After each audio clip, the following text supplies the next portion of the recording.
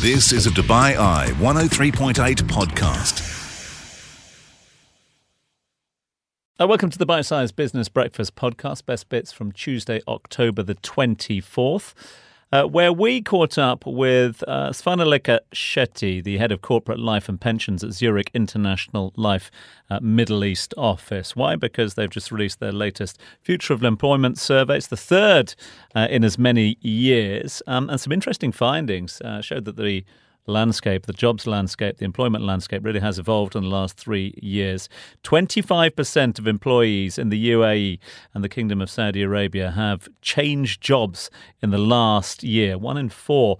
It was one of a number of striking statistics that came out of the report and one of the talking points that we took up with the team from Zurich International. We also had Helen Chen in studio, co-founder and COO of Nomad Homes. They were kind enough to join us this morning, the morning that they announced they had closed a $20 million Series A extension round to their unique offering in the real estate market. We had got all the latest from Helen, who I said was kind enough to join us live in studio. Haida Twamey is the director and the head of real estate research at ValueStrat. Haida joined us on the line a little earlier on to talk about the valuations of prime properties. They've grown yet again year on year.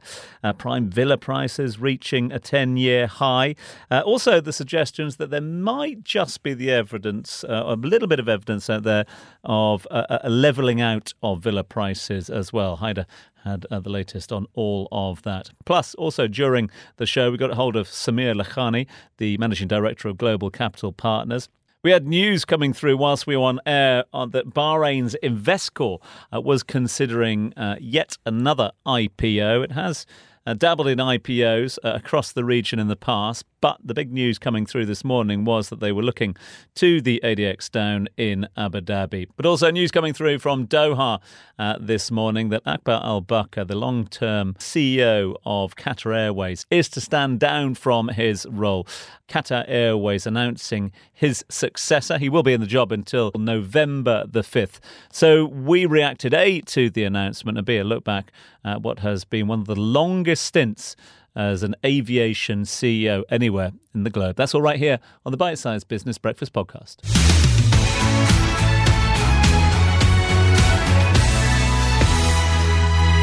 We have had an extremely busy show this morning, full of CEOs, full of reports, full of people who've raised an awful lot of money, and some breaking news as well. Let's start with the latter. Just before 8 o'clock this morning, we heard that Bahrain's Investcorp was to sell some of its shares and list in Abu Dhabi. This is Samir Lakhani, Managing Director of Global Capital Partners, with that breaking news. About 29% is being offered, 643 million shares, and the offering starts on the 2nd of November, going through to the 8th. That's the first tranche. The second tranche runs through to the 9th. Final offering, final pricing is going to be done on the 17th. What they have done is they've stipulated that for the first 3 years they are going to offer a minimum of 8% dividend. So that should share to retail investors as well as institutional investors in this region. Richard, a couple of interesting things about this IPO. Let's listen first to Samir talking about the appetite, and then we'll talk about why, for a few reasons, it's particularly newsworthy. Look, it gives access to a premier investment bank. You can compare Investcorp to the likes of Goldman Sachs in the U.S., albeit on a smaller scale, but they have a stellar track record. And yes, it allows for access to their team of professionals and their deal making. So yes, I think the appetite is going to be very high. All right, interesting things. Number one, their executive chairman is a former fighter pilot. There you go. Cool under pressure, good with risk.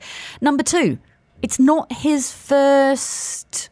What's a fighter pilot equivalent of rodeo? Salty. Dogfight. they've been here before. In terms of listing? In terms of listing. They have. They were listed in London until 2010. They were listed in Bahrain, understandably being based there, until just a couple of years ago. Then they delisted to become a private company, and we thought that was that. And they gave their reasons for doing it, and they were all perfectly valid. The fact that A, they're listing again, and B, they're doing it in Abu Dhabi is... Well, to us, that's quite interesting. And you asked Samir about that, didn't you? Yeah, I did. Because, as you say, Bahraini-based company, why look to Abu Dhabi for an IPO? I think the answer to that is simple. I think we have more liquidity now that has been created in the ADX, probably one of the most liquid markets in the GCC, and one of the most liquid markets in the emerging market spectrum as a whole. So I think it was a natural choice. Right, so that's one big piece of wider GCC news this morning. In another, a man whose name is synonymous with Qatar Aviation is stepping down. This is the CEO, the long-time CEO of Qatar Airways, who is stepping down from his role. He's been in the role since 1997. Akbar Al-Bakr is a man who is synonymous with Qatar Airways, the long-standing chief executive, will step down from his role on November the 5th. So he's got a couple more weeks in the role. 25 years at the helm. Veteran's going to be succeeded by Badr Al-Mir, who's the Chief Operating Officer of the airport at the moment. Qatar Airways saying in a statement, Mr. Akbar Al-Bakr has decided to step down as Group Chief Executive. Move comes after the Qatari Emir, Sheikh Tamim bin Hamad Al Thani, issued a decision replacing Mr. Al-Bakr as the Chairman of Qatar Tourism. That was taking place on Sunday. That announcement came out. He is going to be succeeded by Saad bin Ali bin Saad Al Kaji as the country's tourism chief, because that's the one thing we haven't mentioned, is it, this morning, that Al-Bakr, obviously synonymous with Qatar Airways, but also synonymous with Qatar Tourism. He held those two roles for many, many years together. We got a little bit of thoughts on this one. Vinamra Longani, aviation analyst, has been talking about the Akbar legacy. Over the years, you see, he's led his airline through some of its most difficult times, such as the pandemic. I mean, they started with 5 aircraft in 1996. And as on date, this is an airline with 248 aircraft. It is without doubt regarded as one of the best airlines in the world, not just for operational efficiency, but also for their world-class hospitality. So in my opinion, to sum up, Akbar's legacy, you see, his legacy will take to the skies every day and multiple times a day, as and when Qatar Airways aircraft takes to the sky. Those thoughts of Vinamra Longani. Other big stories this morning. A big deal in the oil industry. We have got Chevron buying a company called Hess for more than 50 big ones. Khadija Haque, the chief economist of Emirates MBD, has put that in context for us, particularly what it means for this region. The Chevron-Hess deal is the second big acquisition in the US energy industry in recent weeks and follows Exxon's purchase of shale producer Pioneer. The announcements provide further confirmation that the big oil companies are looking to boost investment in oil and gas production capacity after decades of underinvestment. With the Hess acquisition, Chevron now has access to oil reserves in Guyana, as well as additional supply in Mexico and the US. It's Khadija Haque speaking about that Chevron deal that is making headlines this morning. This is the Bite-Sized Business Breakfast, exclusively on DubaiEye1038.com. Right, Dubai's property markets witnessed its highest quarterly capital gains in a decade in some areas in the last quarter.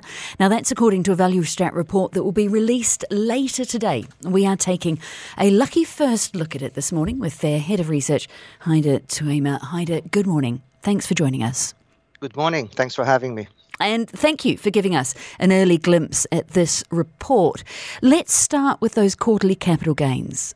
What have you seen? Give me the numbers. The VPI, which is a valuation-based price index that we update on a monthly basis on the Dubai real estate market. In the last at least couple of years, we used to seeing quarterly gains of anywhere between 3 and 5%. But for Q3 this year, and for the first time, we have seen a 6.1% capital gain, just quarter on quarter.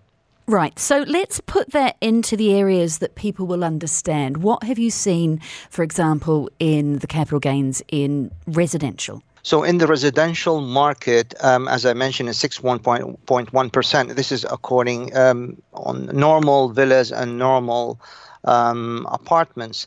If we look at the prime market, actually it's gone a little bit faster at 6.6%. This index is basically a 100-point based index.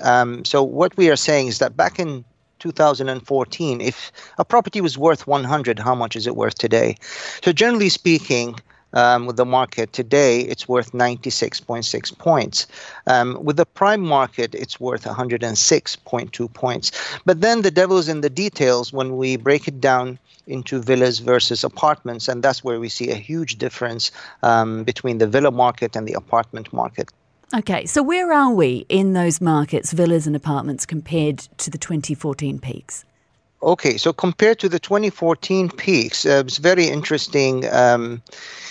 Of course, the villas have fared much, much better than apartments. Apartments are still below their 2014 peaks, and this is including Palm Jumeirah. So Palm Jumeirah apartments, now we have to stress on apartments, are still 16.6% below their 2014 peaks. If we look at villas, most of the areas that the Value Strat Price Index monitors have actually surpassed the 2014 peaks. And the star of the show is Palm Jumeirah. So we're talking about villas on the fronts of Palm Jumeirah. On average, it has surpassed those previous peaks by 42.5%. This is followed by Emirates Hills. It surpassed the peaks by 24.1%. Jumeirah Island, 6.4%. The only couple of areas that we monitor that haven't yet surpassed those peaks are Jumeirah Village. So we're talking about townhouses in Jumeirah Village Triangle and El Forjan Villas. These areas are still below the peaks.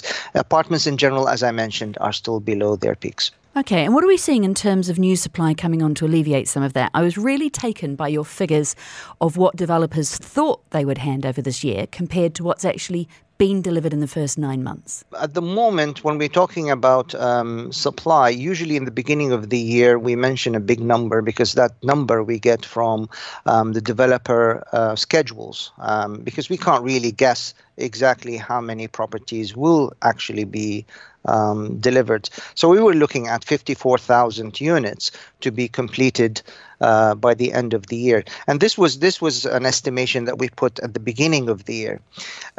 From that number, we are looking at about 44% of all of that number being actually handed over. So 21,500 apartments and about 2,000 villas have actually been completed in the 9 months of this year.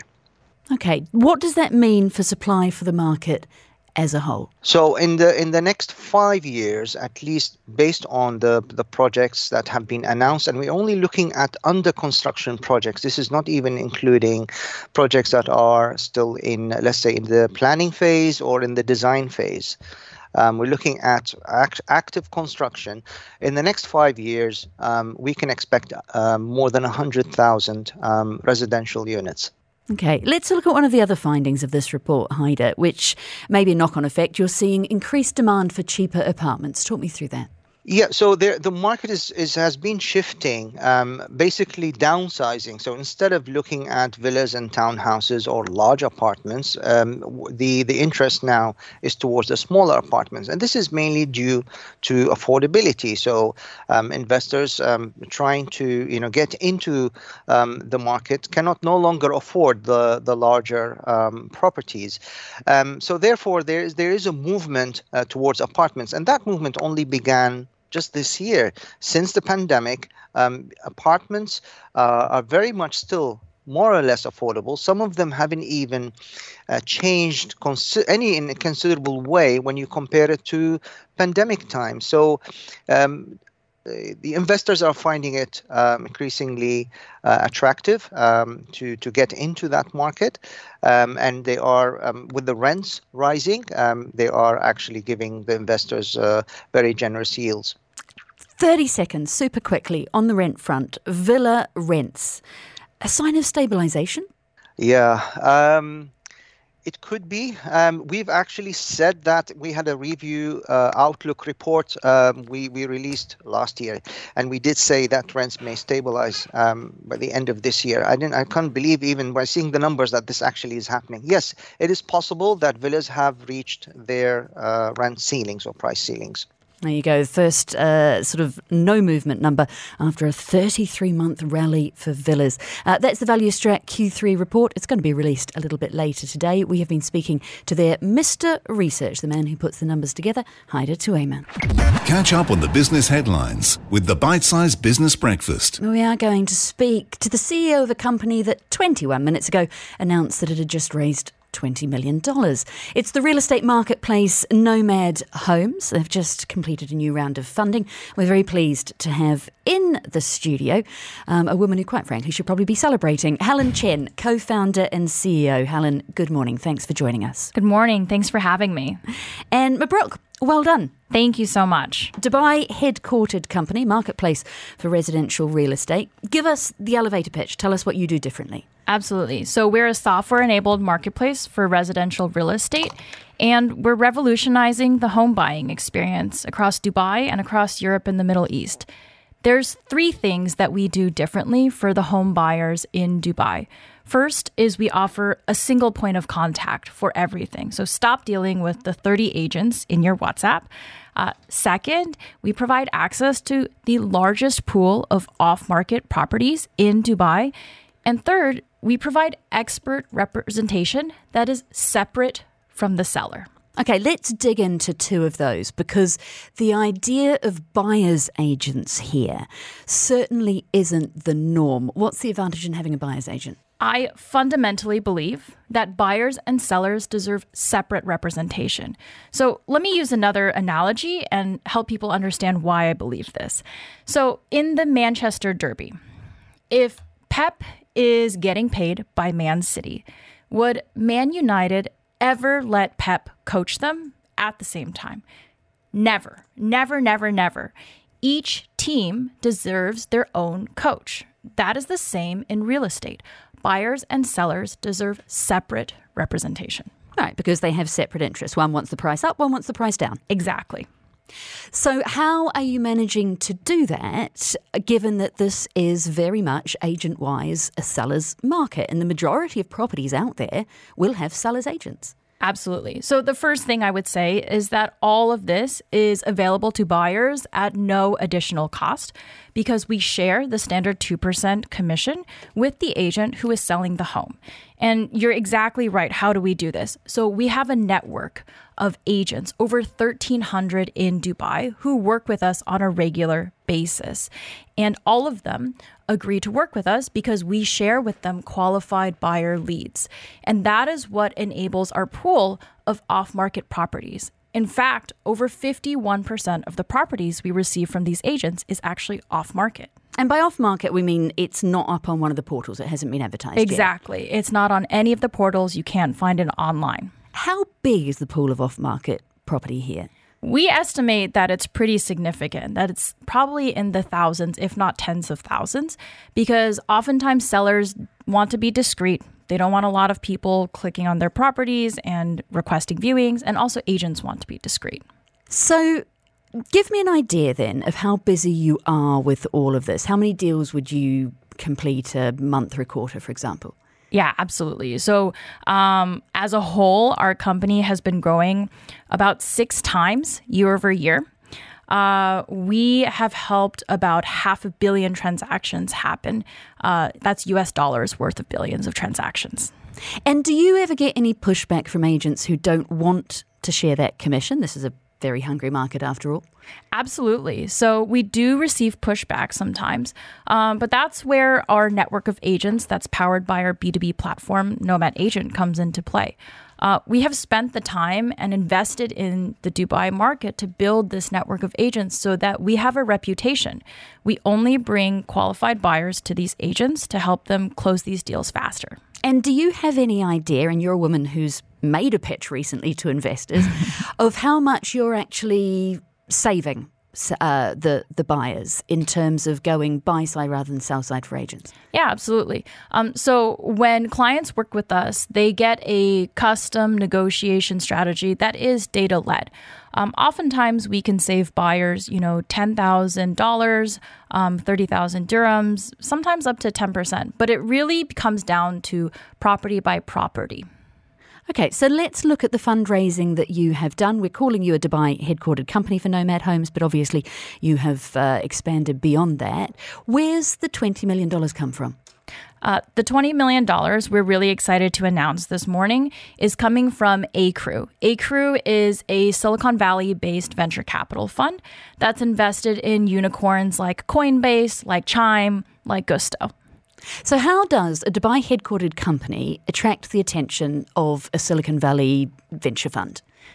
Well, fortunately, our business is doing incredibly well, and we're growing quite quickly. We've grown 24 times since the last time we raised funding. We've raised $45 million overall. And also it comes down to my network. I used to live in Silicon Valley. I was at Stanford for business school and then dropped out to start Nomad Homes and moved around the world to do it. We're hearing an awful lot from VCs, some of which we've had in this studio, about a funding winter or a funding desert. The fact that at the moment, and indeed for the last year or so, it's been a lot harder for companies to attract VC funds, that the money just isn't there. It's getting better returns. Elsewhere, bond yields, whatever else, interest rates are high. How did you find it compared to your previous funding rounds? It's definitely wintry, I would say. If we look at the numbers, venture funding is down over 50% year over year. So we feel it. We're in a very fortunate position that our company fundamentally is doing well. We are growing. We are aiming for profitability next year. And that's what VCs are looking for. They're looking for revolutionary ideas with a big market, ambitious founders, and really strong fundamentals in the business. What advice would you give anyone looking to raise money at the moment, and how to position yourself like that? Absolutely. So my advice for founders out there is to make sure that your company is set up for success and that you have a really clean story and clean narrative of why your company is different and how to convince people to actually give you that money. So you've got the money, presumably. It's been transferred, 28 minutes. What are you going to do with it? Yeah, so the use of funding is really to continue to invest in growth, to invest in our AI co-pilot for buyers, again, with the buyer representation, and also to launch our new offering, which is called Nomad Homes Private Client. Which will? Nomad Homes Private Client is a bespoke offering for individuals looking to purchase a home or a portfolio of assets worth more than 10 million dirhams. And what do they get having more money that I wouldn't get? So what Nomad Homes Private Client is, it's very similar to a private banking solution. Clients receive a dedicated relationship manager who provide expert advice. They also lead a very data-led negotiation strategy, and it's absolute privacy. Nomad Homes Private Clients also receive priority access to the off-market properties. How do you guarantee absolute privacy, given that when you buy a flat or a villa here, A, it's all lodged with the authorities, and B, you then get 15 WhatsApps from people asking if you want to sell it? Yes, absolutely. So the first piece is that the team maintains absolute privacy. This is part of our values, part of our culture, and I will fire whoever opens their mouth. Okay, Helen Chen, co-founder and CEO of Nomad Homes, announcing half an hour ago this morning that it's just raised $20 million in a new round of funding. Great note to leave it on. Thank you for your time this morning. Thank you for having me. Just the highlights. This is the Bite-Sized Business Breakfast. Let's talk about work. Let's talk about the evolving state of work and the landscape here in the Middle East, particularly the UAE, undergoing significant changes at the moment. Several new findings from a new piece of research commissioned by Zurich International Life in the Middle East, conducted by market research company Radius Insights, highlighting the vital role of employee benefits in retaining and attracting talent in what is a growingly competitive market across the region. The report itself is now available, courtesy of all the team at Zurich International Life. Let's talk to the head of corporate life and pensions, Swarnaleka Shetty, who joins us now live in the studio. Thanks so much indeed for your time this morning. Thanks for having me, Tom. Great to have you with us. Thanks so much indeed for the report as well. The third in the series of report. You started this back in 2001. And even in that short period of time, we've seen massive evolution in the work landscape and the job market here. One of the headlines that jumped off the page here is the vital role of employee benefits in retaining and attracting, those two key words at the moment for employers. Why have employee benefits become more important than salary? I think people have realized that it's not just about salary, and every organization can't just become competitive just with salary. And as people are living longer in the Middle East, they are looking at various opportunities or options over and above salary. Like, for example, if you don't have a state-provided pension, so what are you going to do about your retirement savings?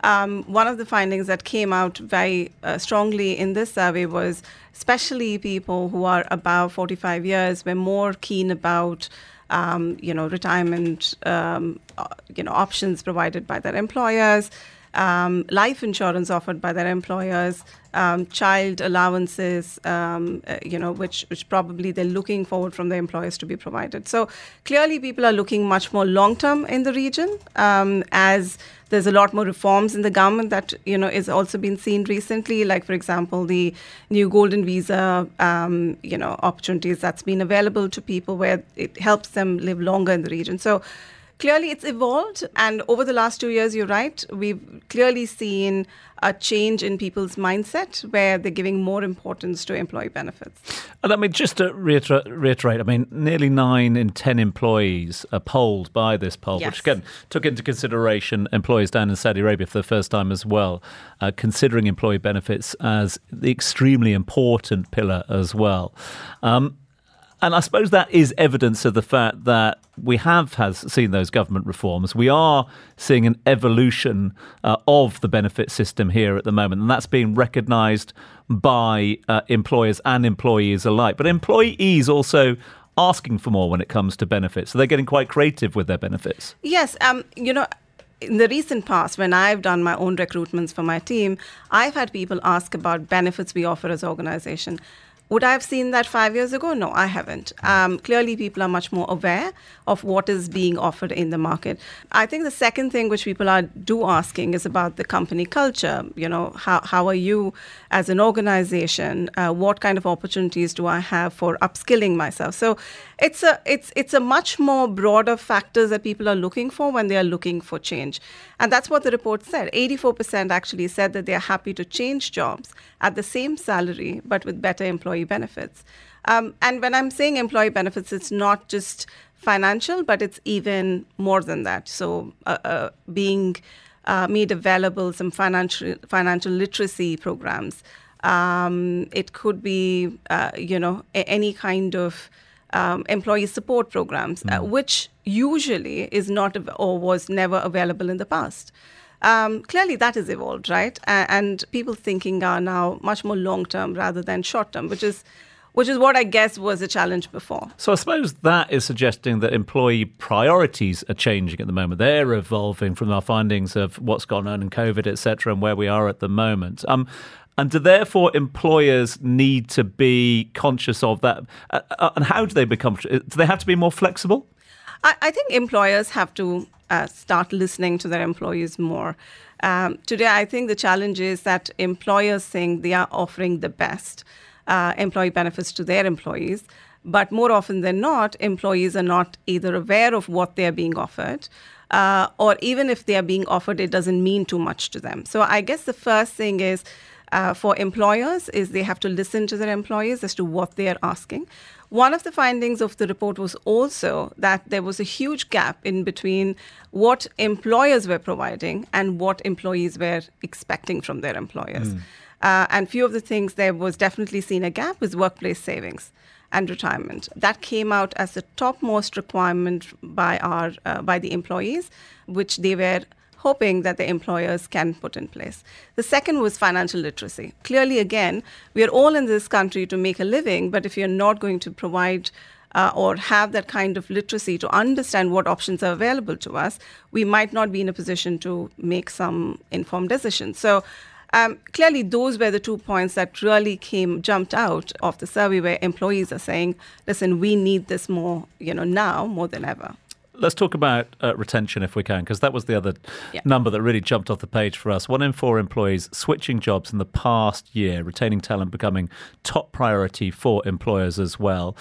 Saudi Arabia, as I mentioned there, 78% of employees considering changing jobs in the next 12 to 18 months as well. What does the report tell us about the issue of retention at the moment? Retention leads to an employer having to find a similar talent with similar kind of experience. More often it comes at at a higher cost. And in today's landscape, the way we work is the existing person ends up double hatting, triple hatting, several jobs. So when that person leaves, more often the organizations have to recruit 2 or 3 roles for the same person who's left. And so which means your overall cost has just gone up. Plus, even if a new person comes in, it is going to take that person to build that credibility, build that experience, and come to the same stage as what that previous person left. Is it then, easier for the employer to retain the existing talent? I think that would just make much more commercial sense for an employer. So I think that's why even employers have started to understand it is actually easier if they can retain good talent. Rather than thinking that, okay, there is available talent and we can recruit, because that coming up the curve is a much more longer process. 30 seconds, Romin. Last thought on this one. Talent shortage, an issue both here and in Saudi Arabia? Definitely. And the employers are saying it is going to, in fact, 68% of the employers said it is going to be a huge impact on their business operations and profitability because of the talent shortage. And 3 in 4 employers said that it is going to be a problem going forward as well. So clearly a big challenge. It's a great report. Makes for fascinating reading for employers and employees alike. The Zurich International Life Survey. Swarnaleka Shetty, thank you so much indeed for your time. Thank Always you so much. Always good to catch up. Thanks for that. Head of Corporate Life and Pensions at Zurich International Life, Middle East. This is the Bite-Sized Business Breakfast, exclusively on DubaiEye1038.com. You've been listening to a Dubai Eye 103.8 podcast. To enjoy lots more from Dubai Eye in the United Arab Emirates, just go to DubaiEye1038.com or find them wherever you normally get your podcasts.